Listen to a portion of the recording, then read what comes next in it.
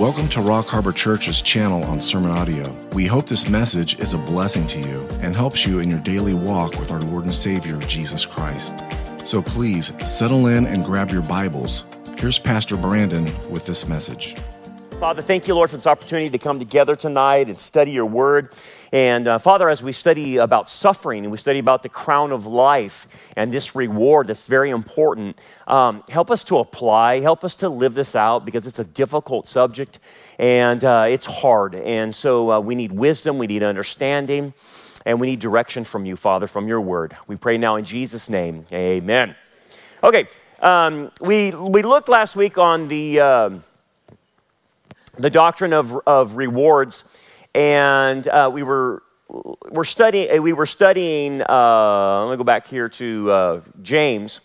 This is James chapter 1, and James talks about the crown of life. There are 5 crowns that are given as rewards. Not all believers will get these crowns. This is given to those believers who do particularly exceptional job in a particular area. And in the crown of life area, you can see this in James, and then we're going to look at the church of Smyrna tonight. The crown of life is given to believers who suffer well in their life. That their suffering doesn't stop them in their growth; it actually accelerates their growth. That their suffering doesn't prevent them, from getting all embittered and angry and depressed and all that stuff that suffering can bring on you and getting twisted off with God, that actually they become more Christ-like through it. What happens is if you look at most of life as you live it, you start suffering at a very early age, and suffering is it hits everybody, and typically people when they're younger. And especially if they're not Christians and they don't have a Christian environment, maybe they do go to a church or whatever, and they do go to a Christian environment, but the pastor or the teaching of that church doesn't teach them how to suffer, how to endure, how to persevere through trials. And typically churches don't want to talk about that subject because it's not a good subject that draws people, because the churches are trying to do a feel-good message, right? So they're not going to talk about suffering. They're not going to talk about pain. So a lot of churches leave their people with no ability to handle the way life is. Life is harsh. Life will beat you down. Life will kill you eventually. That's how bad life is. You're in a hostile environment, and this is the best word I could come up with. Ever since the fall, the environment is actually working against you. The environment is with hurricanes, tornadoes, earthquakes, or whatever, is not a peaceful environment to be in. It's a very hostile environment. And when we live in the West, a lot of us have corralled, so to speak, the weather and whatnot, and it doesn't affect us too much. But if you live in a third world country or even second world country, the elements bear a major problem on you, and even the animals bear a major problem on you. If you live in third world countries, that's one of the major problems, is the environment. Well, sometimes we're immune to that, but we still have earthquakes in California and whatnot. But in first world countries, what I tend to see more happen is that the sin of others, our own sins, tend to affect us more. And that's a hallmark through all human history. So early on, what will happen is not only are you affected by the fall, people die, people get sick, things that you can't control happen because of the fall, but then the sin of others and our own sins contribute to that. And then if you add in the demonic warfare and the satanic warfare, and the world system that Satan controls, then you're up against another enemy. And so you instantly have like 4 things working against your life early on. And most people are trying to manage life the best they can, and they find ways in life to survive, okay? And they do their best to survive. Humans are very good survivors. There's no doubt about that. But the things that humans pick in order to survive sometimes ends up killing them as they try to survive temporarily through the pain and the circumstances and the people sinning against them and their own sin and Satan coming against them and whatnot. So what tends to happen is Satan will use that against the people and pound them into the ground even further, because they typically will pick coping mechanisms to cope that are not biblical, and those coping mechanisms kill them. And coping mechanisms, as you know, the real easy ones are like, drugs, alcohol, sex, some types of outlets or something like that people choose to cope. But other people cope by burying emotions, shutting themselves off completely. Other people try to deal with life with relationships. So they go from relationship to relationship to relationship, and they have multiple relationships, and they just can't ever figure out why they can't find the right person, and they're on an ongoing search. So they'll try to satisfy this coping mechanism with relationships. And that doesn't work typically. And then they'll try to satisfy it with maybe jobs and career, a certain career path, and achieving things in jobs and whatnot. And that ends up really going nowhere. That becomes a coping mechanism as well. And so what ends up happening to humans is they're suffering, but they're not suffering well. So then they become Christians. And again, people who soft sell the gospel will say Jesus is a life enhancer rather than a life rescuer. And so they become a Christian by coming to faith in the Messiah, but then they don't go any further than that. And once you realize that, coming to faith in the Messiah is the first step, then you start realizing that the process of sanctification is a process of suffering. And it is a process of denying yourself. And it's a process of taking up your cross. It's a process of letting go of the coping mechanisms and letting go of the way you managed life. And that's a hard pill to swallow, because that means you have to die to self. And a lot of people don't want to die to self because they're afraid to leave the coping mechanisms they've established in their life, because the coping mechanisms help them to survive. And now Jesus is telling them, I'm going to take away your coping mechanism, and I'm going to give you a biblical coping mechanism, the way I want you to handle things, and they won't let go. They just won't let go. And that stops their way of suffering. They suffer still, but they're not suffering well. And if you don't suffer and use the biblical tools to how to suffer, then you get twisted up. You get mad at God, you get angry with life, you get bitter, depressed, vindictive, critical. All these bad traits start coming out in the person, okay? And the older they get, the worse they get. That's how it works. You don't get better when you get older. You get worse if you don't tackle these things. So if someone's bitter at 25, can you imagine them at 75? Yeah. It doesn't get any better. And unless that stuff is arrested. And a lot of times it's not, unfortunately. So one of the things that you'll see is, we saw last week is, James and the other New Testament writers are saying, you need to learn to suffer well. He says, count it all joy. We looked at that. And you're like, what are you talking about? Well, there's things because of suffering that God can do through you and bring good things out of it. Obviously, you will look more like Christ the better you suffer. And so one of these rewards that is in concert with suffering well is the crown of life. If you get the crown of life, or any of the crowns, there's 5 crowns, that means you rule and reign. You get to rule and reign in the Messianic kingdom forever. And that's a position that can never be taken away from you. And I know ruling and reigning doesn't sound good in this world maybe, because if you're a boss and you're in charge of a lot of things, the last thing you want in heaven is more responsibility. That's it. And you're telling me that I have to have more responsibility in the Messianic kingdom and I'm going to be overburdened? No, it's not like that. And so you have to think in different terms, that it's an easy rule. It's a rule that you can manage, that you can do, that you're created for, and actually it will be very fulfilling and meaningful to be able to do that.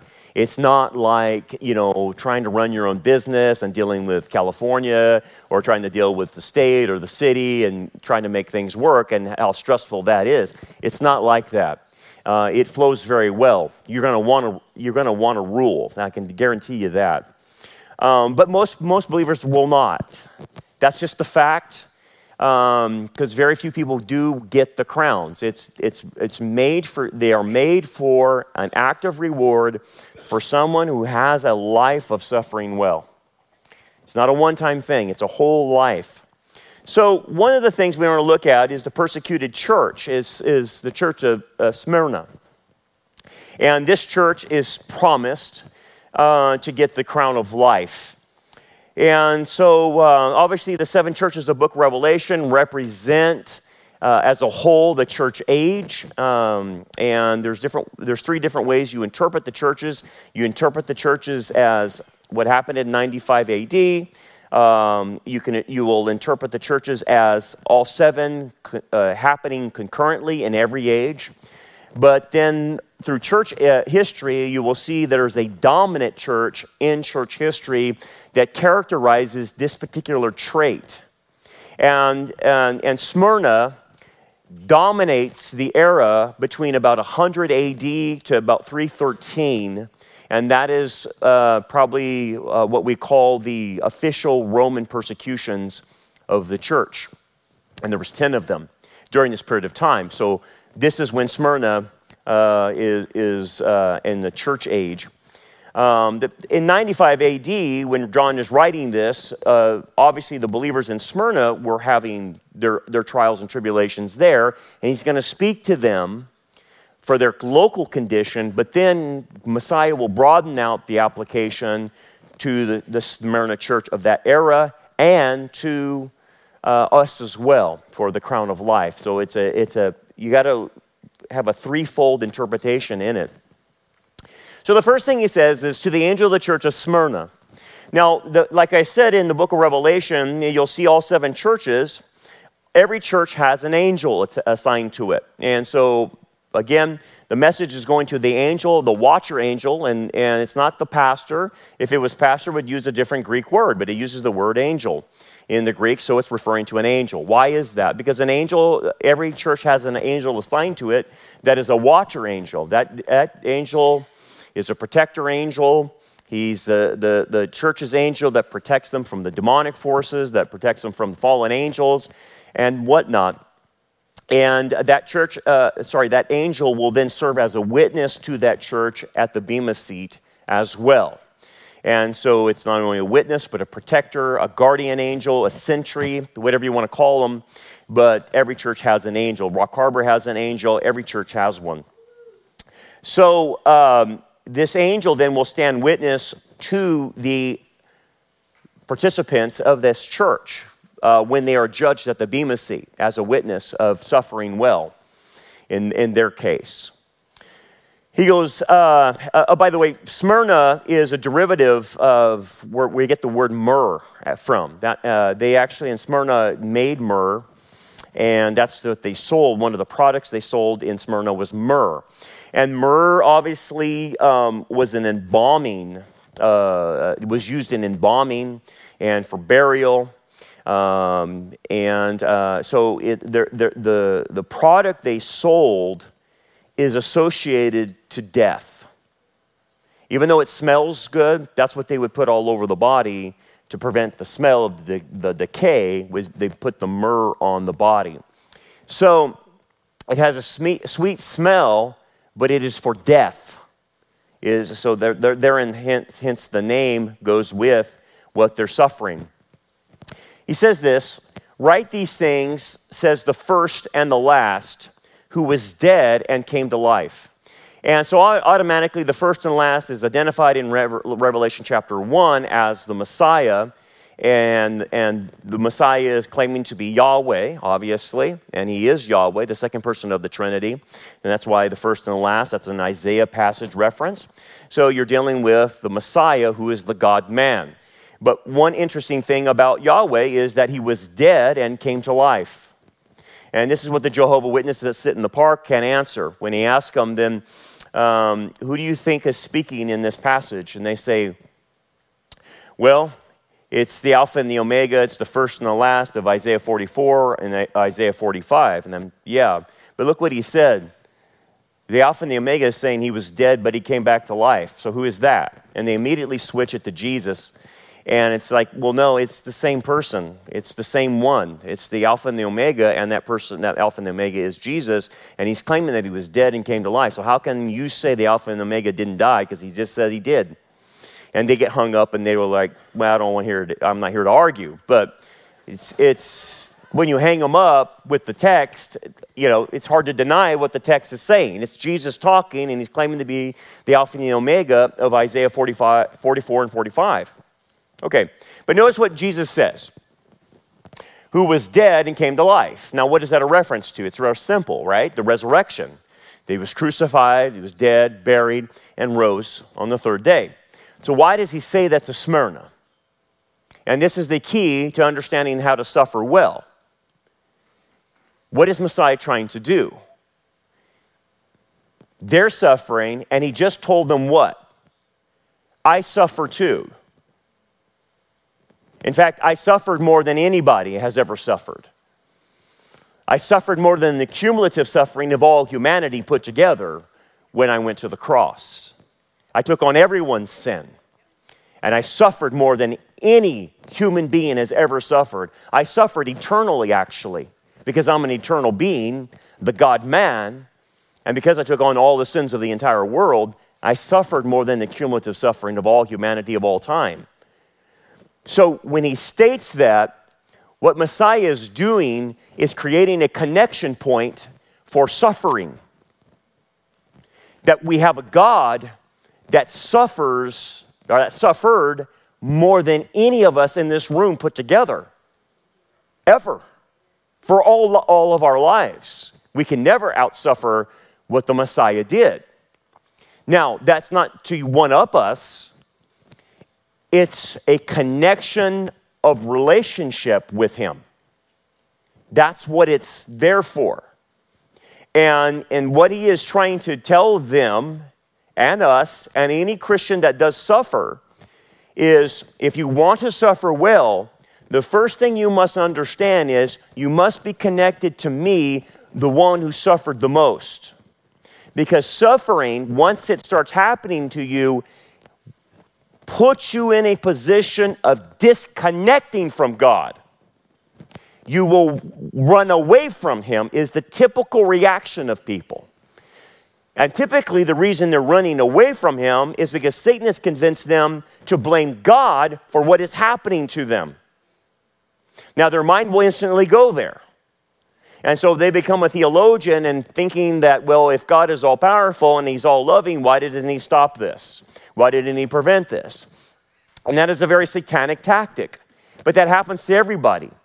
And the people don't instantly, when they're 8 years old, being sinned against, go to the point of, that's coming from Satan, that's coming from my stupid parents, that's coming from my stupid brother, that's coming from a crazy person, that person's nuts, they're mentally ill, it has nothing to do with me.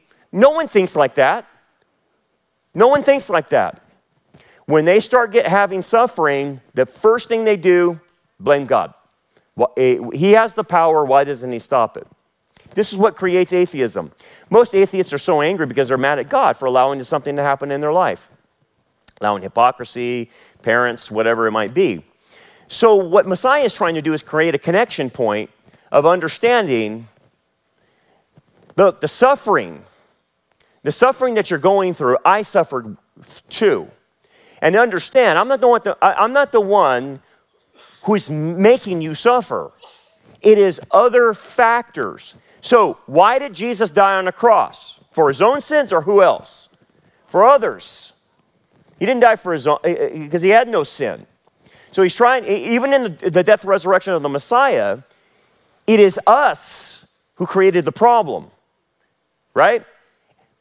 But who tempted Adam and Eve? Satan.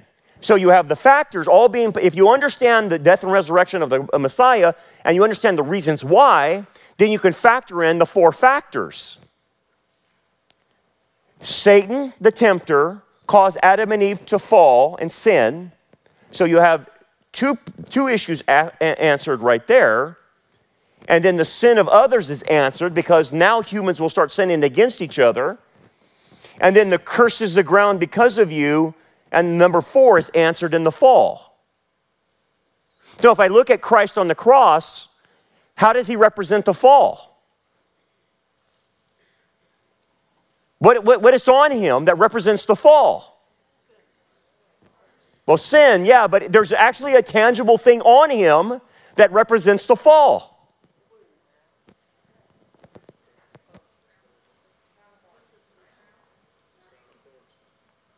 So he's stripped naked, right? How were Adam and Eve created?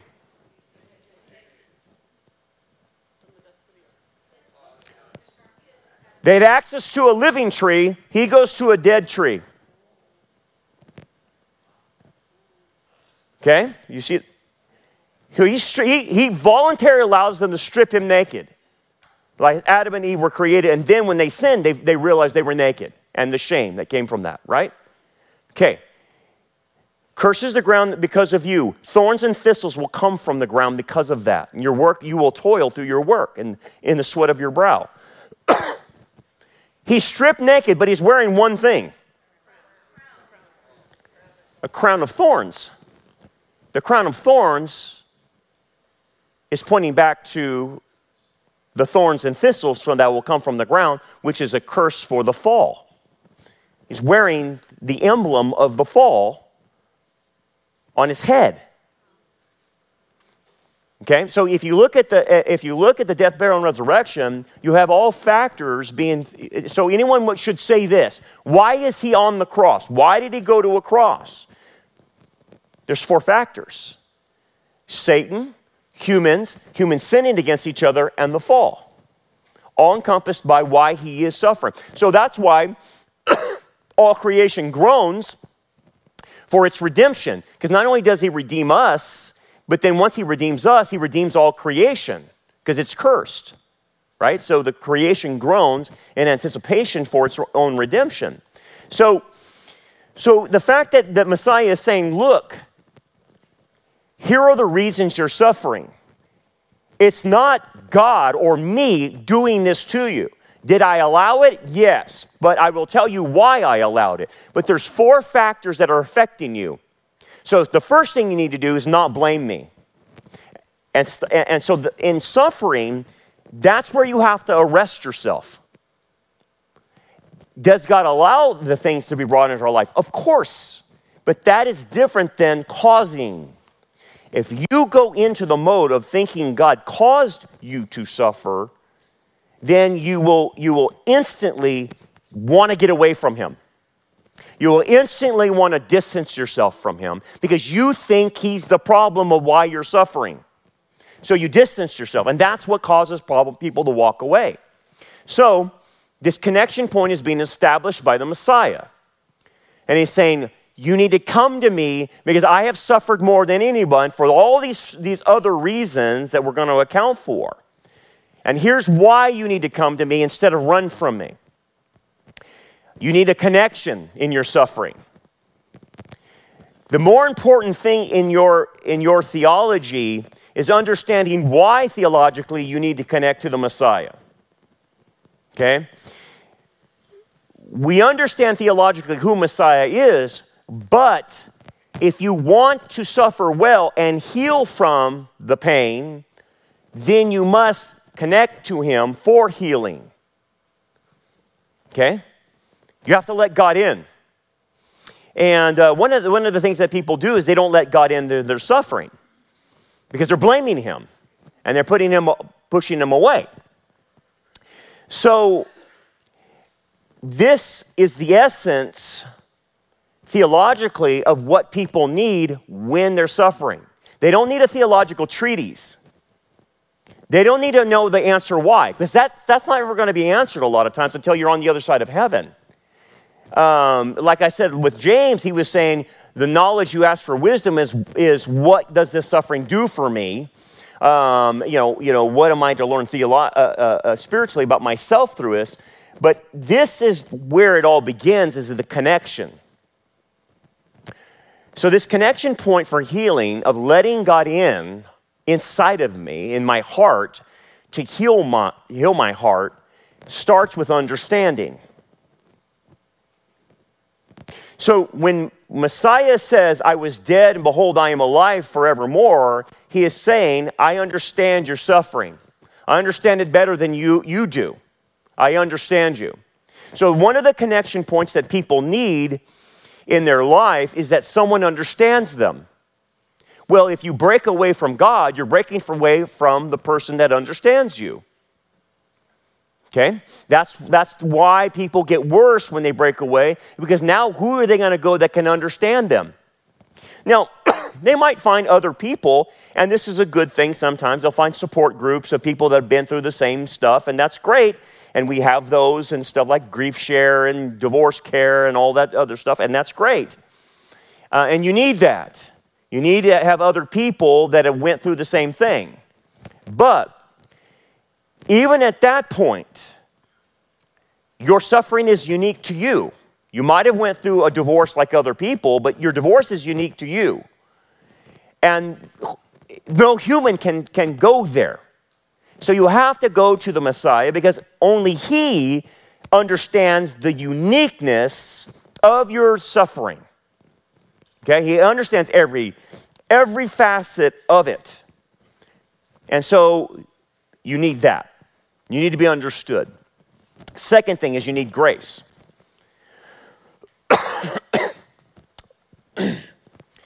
Grace is, by definition, obviously, giving you something that you don't deserve, okay? And what is it that God wants to give you that you don't deserve? He wants to give you a relationship with Him, okay? Now, obviously, the relationship with Him starts with knowing Jesus in salvation. So I'm going to not deal with that because I'm going to assume that you've already started your relationship with Jesus. But grace is how you are to operate with God. This is why it'll say like people have fallen from grace. It means that they're not functioning with God in the terms of grace. They're functioning with God in terms of legalism. And if you're functioning with God in terms of legalism, then you're rules-oriented rather than relationship-oriented. It's relationship first and then rules second. You have to have the relationship first and then you follow Him. It's not rules first and no relationship. It's grace. It's relationship first. So in that grace, He gives you something that you don't deserve, but you need. And in that grace, He gives you acceptance in the Son. You're accepted. And that acceptance has to do with you not having to prove anything to Him anymore. You not having to try to earn anything with Him anymore. You not trying to be a good boy or a good girl to Him anymore. Because if you've come to faith in the Messiah, He already accepts you. Now, a lot of people can't accept that. They don't think that God can just accept you based on a relationship with Jesus. They think they have to prove themselves to God. If you think you have to prove yourself to God and you're going to work and try to earn His favor and earn His grace, you're not functioning correctly. And you're not going to get it.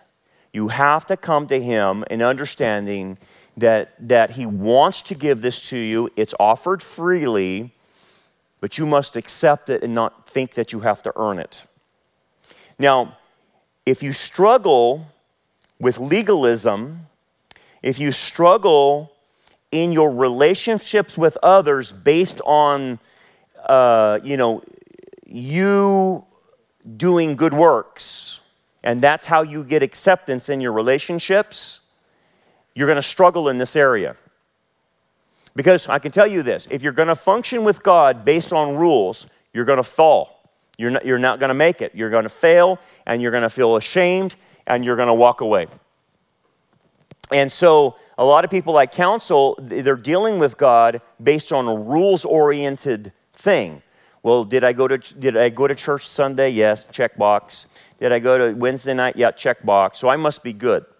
And they base their relationship on these works on God. And so if they're good for a month or so in their checklist, then they think they're in tight with God. So if they start doing bad and not going to church, not doing this, not doing that, works, then they think their relationship is bad. So they're basing their relationship on a contract rather than a covenant. If you have a contract, it's this: I do good for you, you do good for me. If I do bad, you do bad. And it's contractual. And if you have the mindset that I'm going to come to Jesus in a contract, you're going to miss it.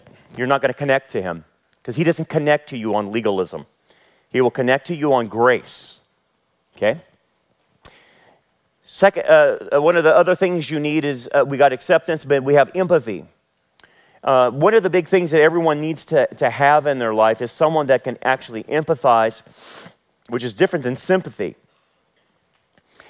Empathize means I know what you're feeling. I have felt that myself.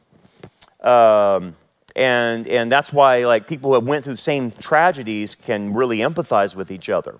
If you haven't went through what someone has went through, then the best typically you can do emotionally is sympathize with them. But sympathizing means that I'm going to try to be emotionally there for you and connect to you, even though I have never experienced that. And you can do that, but it's different than empathy. So Messiah, because he takes on the full bore of our sins, can actually not only sympathize with us, but he empathizes with us. And he can say to you and me, I have felt the same feeling that you have felt. I feel the same way. I felt that. I was betrayed. I was abandoned. Whatever you're feeling, he empathizes with that. He feels it. The other thing he does is he validates it. Now, initially, in validation, we're not here to correct. In grace and in relationship, the first thing you have to do when you're having a relationship is validate the individual. So Christ is validating. He's saying, I know what you feel like. Now, the correction will come second when that truth comes in. And truth is part of this, okay? But we don't go there first, and neither does Christ, because Christ comes in grace and truth. So the validation happens. You're feeling this way, aren't you? Yes, I feel this way because I believe I was this, that, and this. So the first thing that the relationship does is validate that. And then it corrects it later. Okay? Because if you don't validate the person, you don't take their feelings seriously. And they can't connect if you don't take their feelings seriously. So people typically get on their high horse initially in relationships, and the first thing they want to do is correct. Correct. And that's not how it works. The woman at the well, and Jesus is dealing with the woman at the well. The first thing he does, he doesn't correct her. He asks for a drink of water. And then he establishes a relationship with her. It's very quick, but he does establish a relationship with her because no Jew would ever ask a Samaritan to give him some water. And then they have a little theological debate that that again is engaging, and he's establishing a relationship. And then, after you establish the relationship, then he corrects. Go get your husband. Well, he's not my husband. Yeah, I know he's not your husband, and you've had 5 before. So he's validating her. Thank you, man. He's validating her, but at the same time, then later on corrects. So don't worry about correction at the beginning. If you move then to truth, then you have to. Then what Messiah wants to do, once he validates all your emotions and understands how you're paying, now it's about going back and let's bring truth to the situation and shine the light on what's really happening. So this is where you must go back into your past. Okay? You must go back into your past. Not to blame people, not to become a victim, but you have to reprocess what happened to you with truth. Okay? I am the way, the truth, and the life. So when you have a relationship with Jesus, it's always based on truth, okay? So you're to go back into your pain and analyze it and process it with what is true. Not what you thought was true, not what you perceived, not what you rewrote history with. You actually have to use the truth. And you go back into your pain and you bring truth to the situation. And the truth, if you use it correctly, will set you free. But if you refuse to go back and process anything without truth, you will not be set free from your pain.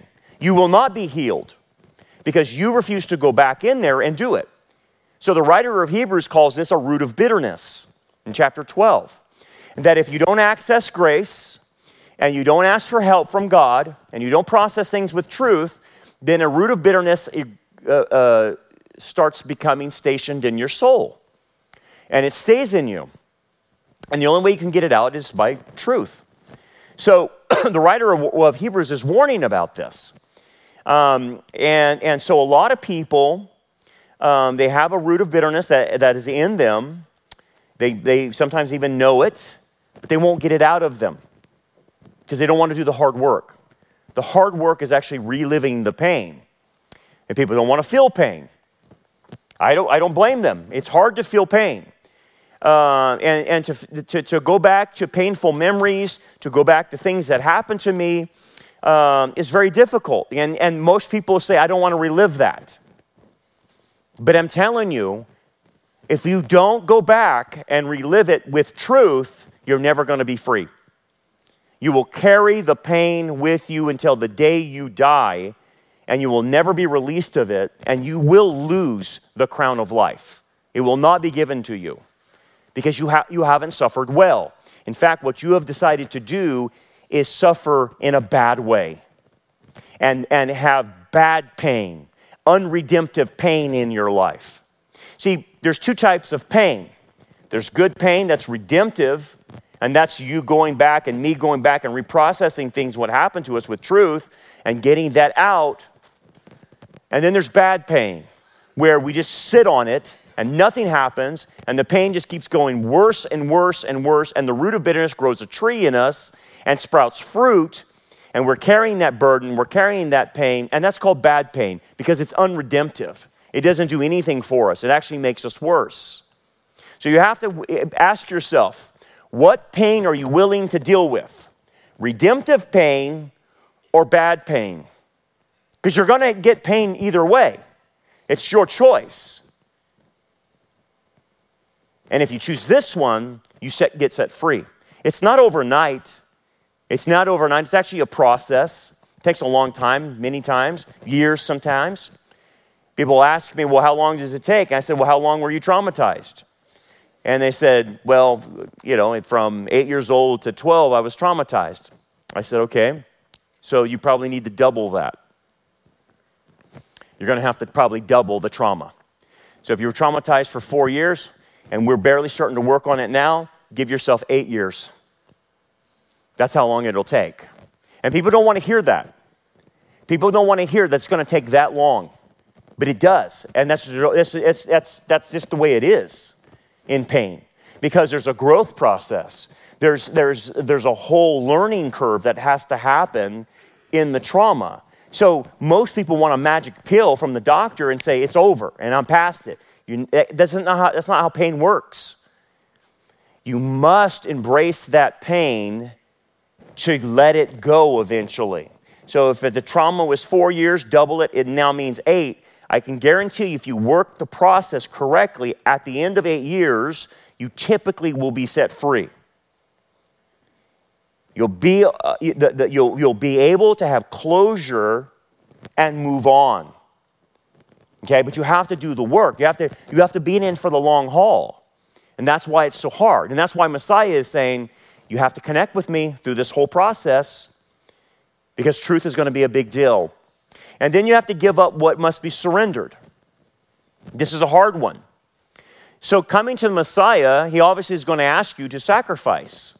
If you have a relationship with Jesus, that's the first thing he tells you to do. You have to sacrifice. You have to take up your cross. You have to deny yourself. What am I denying myself of? Well, in pain, I have to deny myself of the coping mechanisms that I have adopted that are not biblical. And this is the sticking point for people. Because you're telling me I have to give this up. Well, this is how I've managed life for 20 years, Brandon. This is how I've managed life for 30 years. And you're telling me I have to give up these coping mechanisms. Yes, if you want to be set free. If you don't want to be set free, just keep doing the coping mechanisms, which are slowly killing you, by the way. So giving up what must be surrendered is the hardest thing to do. This is the sticking point.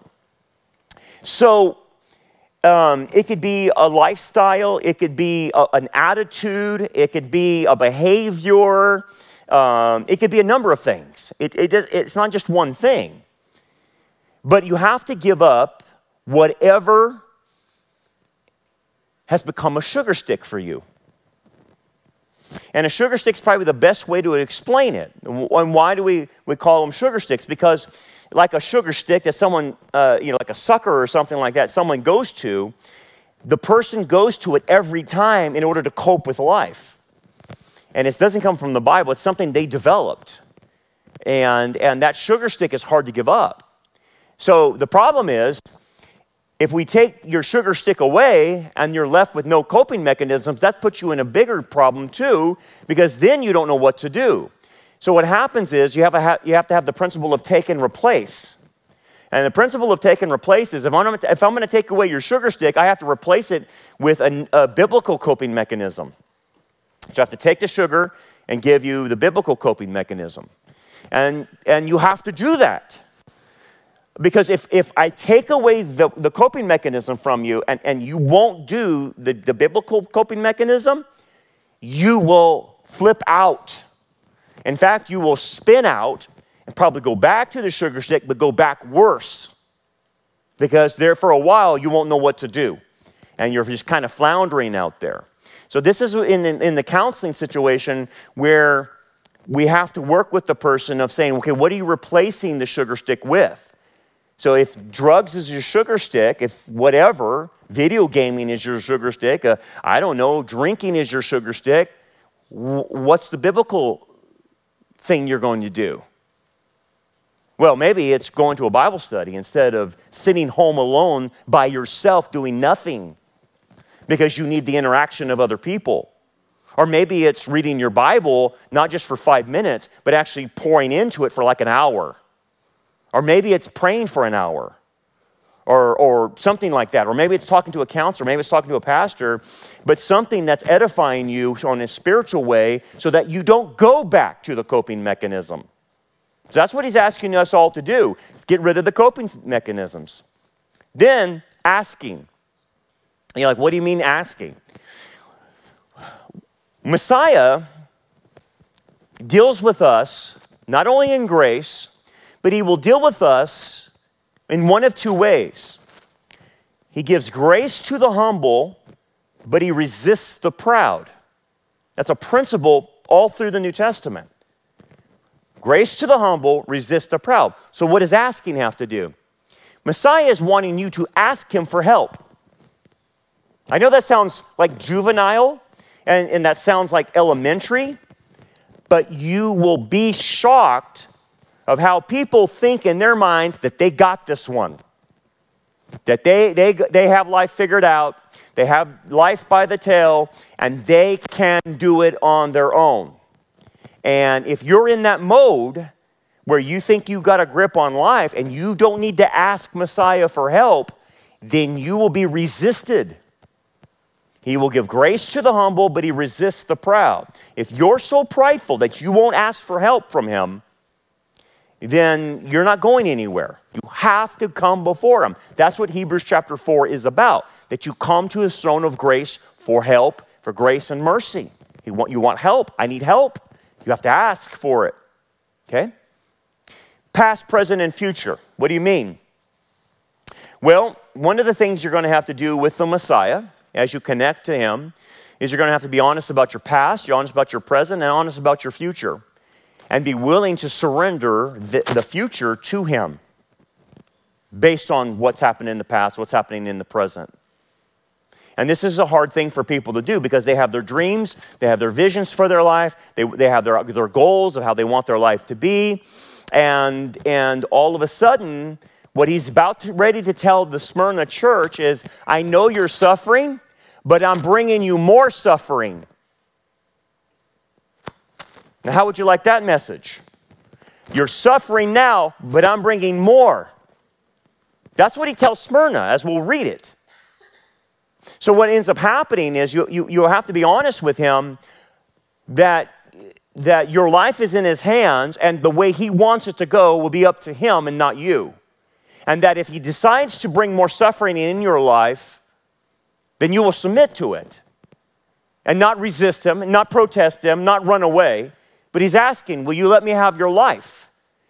And if I bring more suffering, are you going to be okay with that? Because that's what he's going to tell them. Based on past, working through the past, working through your present, and him dictating to you what's going to happen to you in the future.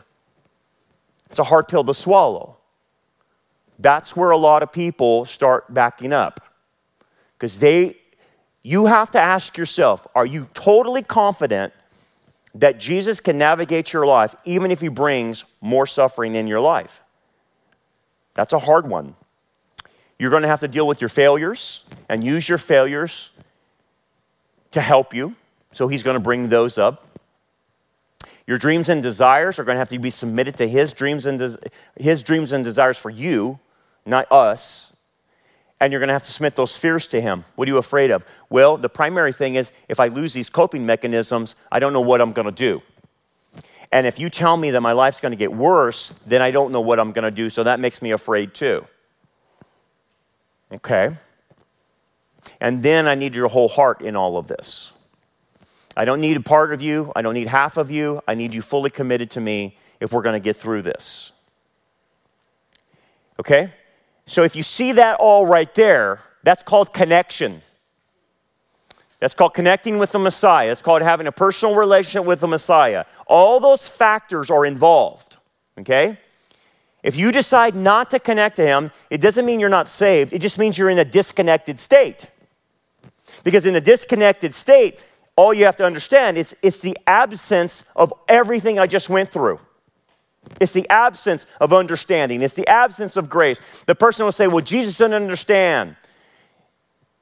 And they won't use the truth to go through their past. And they won't surrender. They won't ask for help. They got this one. They won't talk about their past with Jesus. They won't surrender wholeheartedly to him. And so they remain disconnected. And if you're disconnected and you suffer, you're not going to suffer well. Let's continue on. I want you to see how intimately involved Messiah is with our sufferings. In Psalm 56:8, it says, you number my wanderings. And the wanderings means like a vagabond. Like I've been wandering all over the earth. And so he's basically saying, you know my past of where I've been, where I'm going. You've numbered them, okay? You've put my tears into your bottle. Are they not in your book? And the idea is he knows our grief. He knows every aspect of suffering that we're going through our wanderings. Psalm 56. It's a great verse. This is the point in Hebrews. Seeing then that we have a great high priest who has passed through the heavens, Jesus, the Son of God, let us hold fast our confession. For we do not have a high priest who cannot sympathize with our weaknesses, but was on all points tempted as we are, yet without sin. The idea is he knows what we're going through. Let us therefore, here's the promise, and here's the ask. Let us therefore come boldly or confidently to the throne of grace. Notice not the throne of rules, it's the throne of grace. That we may obtain what? Mercy and find grace to help in time of need. He promises, if you come to me in the name of the Messiah, in your suffering, I will help you. But you've got to do it my way. Okay? You have to connect to me. Now, let's go back to Smyrna. I know your works. So Messiah, because he's omniscient, because he's the Alpha and the Omega, knows everything you're going through. Doesn't he? Of course. The tribulation, this ellipsis in Greek, it means I know the pressure and the crushing that you feel in your life. Like when they would crush the myrrh to get that liquid out, it's a crushing aspect. And he says, I know the crushing pressure you're under and the poverty. And the idea of the poverty is referring to is the financial poverty. Because what happens here is when they're under tribulation, and in this situation, they're having Jew-on-Jew persecution, and they're being kicked out of the synagogue, and they're losing their jobs because no one will hire them, and no one does business with them, so they go instantaneously into abject poverty. So they're being hurt financially for being a Christian. And again, initially this is Jew-on-Jew persecution. But he says, but you are rich. Rich how? Not physically, but spiritually rich. If you suffer well, because you will have rewards. And I know the blasphemy of those who say they are Jews and are not, but a synagogue of Satan. He's referring to the non-believing Jews persecuting the believing Jews in Messiah. He goes, they say they're Jews, but they're a synagogue of Satan means they're being controlled by Satan to persecute you. Satan is the one doing this to you, not me. Okay? Do not fear any of those things which you are about to suffer. Wait a second. You see what he just said? I know you're suffering. I know what's happening, but you're going to suffer more. Don't be afraid. It's a command. Don't be afraid. How do I not be afraid if you tell me I'm going to suffer? That's my natural inclination is to be afraid. The one thing that will kill fear is faith. Okay? So faith has to overcome the fear. So what he's asking them to do is trust me. Do not fear what you're about to suffer. And the only way you're not going to fear about what you're about to suffer is to trust me that I am allowing this for a purpose and a good reason. Indeed, what he's saying, the devil, who's doing it? God? No, the devil is about to throw some of you into prison that you may be tested, and you will have tribulation 10 days. So he tells them the reason why I'm going to allow more suffering is I need you to be tested. I need you to see where you're at in your faith and to see where you're lacking so that we can build you up and get you to the point where I need you to be. So what I have decided to build up your faith is I'm going to allow tribulation for 10 days in your life. Okay? So in 95 AD, this might have happened for 10 days, but we know in church history that there were 10 official Roman persecutions of the Smyrna church era. And it started with Domitian in 96 and all the way went to Diocletian in about 305. These were 10 official Roman persecutions, and this is probably what Messiah is referring to, that I'm about to send the church persecution for 10 days, or basically 10 official persecutions. Now, the question you have to ask yourself, why? I'll tell you why. If you look at the chronology of the churches, there's an answer to this. Ephesus is the apostolic church where the apostles are still alive. And then they're taking a lot of things for granted because of the access to the apostles. But then they die off the scene, the second generation takes over. And the second generation takes a lot of what the apostles gave them for granted. And they forsake their first love. So to correct the church for forsaking her first love, which is not putting Jesus first and taking everything for granted, Messiah then sends the church persecution to wake them up. So that's the answer on a church history scale of why he allowed 10 official Roman persecutions is to wake the church up. And at that point, the church did wake up, and it expanded greatly because of that. Now, the same thing might be true with us. Why does he allow the suffering? To wake us up, to get us out of the stupor that we're in, to grow us, to increase our faith, whatever. He has a good reason for it. The significance of 10, let me point this out. There's 10 utterances from God during the 6 days of creation, 10 dreams in Genesis, 10 curses during the fall, 10 commandments of the Mosaic law, 10 praises in Psalm 150, 10 nations named the Abrahamic covenant, 10 generations in Matthew and Luke. What is the whole point of 10?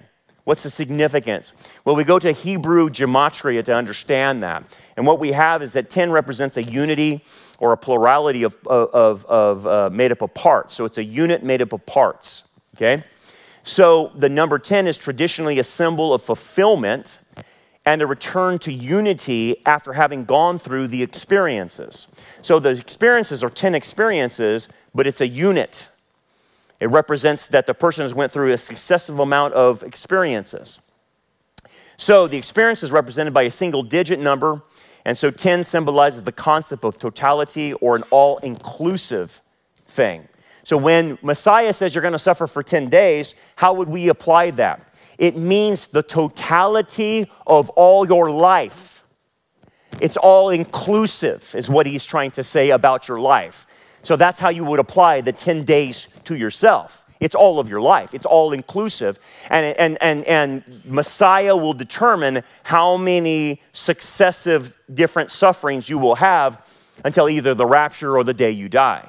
That's what the idea is. So it's a whole life thing. That's where we get the concept from. Anyway, be faithful unto death. So be willing to do this even if I ask you to die. And I will give you the crown of life. That's how you get it. Okay? Unto death. He who has an ear, let him hear what the Spirit says to the churches. So the idea is you can hear this or you don't have to hear this. It's up to you whether you're going to do it or not. He who overcomes shall not be hurt by the second death. Now, why would he say that? Well, it's a litotes or lilates. It's pronounced both ways.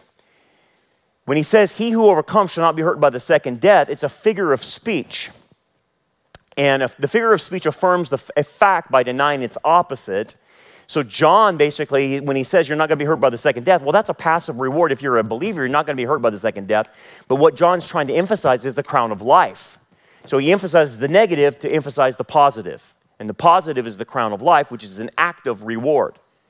And so that's what he's trying to say is focusing on the crown if you continue to do this, because that's what you will get from all of it. So that being the case then, this comes back to even what Jesus said. If anyone desires to come after me, he must deny himself and take up his cross to follow me. Whoever desires to save his life will lose it, but whoever loses his life for my sake will find it. For what profit is a man if he gains the whole world and loses his own soul? Or what is a man gave in exchange for his soul? For the Son of Man will come in the glory of his Father with his angels, and then he will reward each according to his works. Notice it's a reward issue, not a salvation issue. People use that passage wrongly. It's not saying, what is a profit a man to gain the whole world and lose his soul? That's not referring to salvation. It's referring to the person, the believer, not willing to give up their life for his life, to suffer well, to take up their cross, to follow him in those suffering. And so people who decide not to suffer well are not giving up their lives. They're not willing to give up their life. And that's what Messiah is trying to conclude. Thanks for joining us for another lesson. We hope that this message is a blessing for you and helps you grow towards a more mature understanding of God's Word.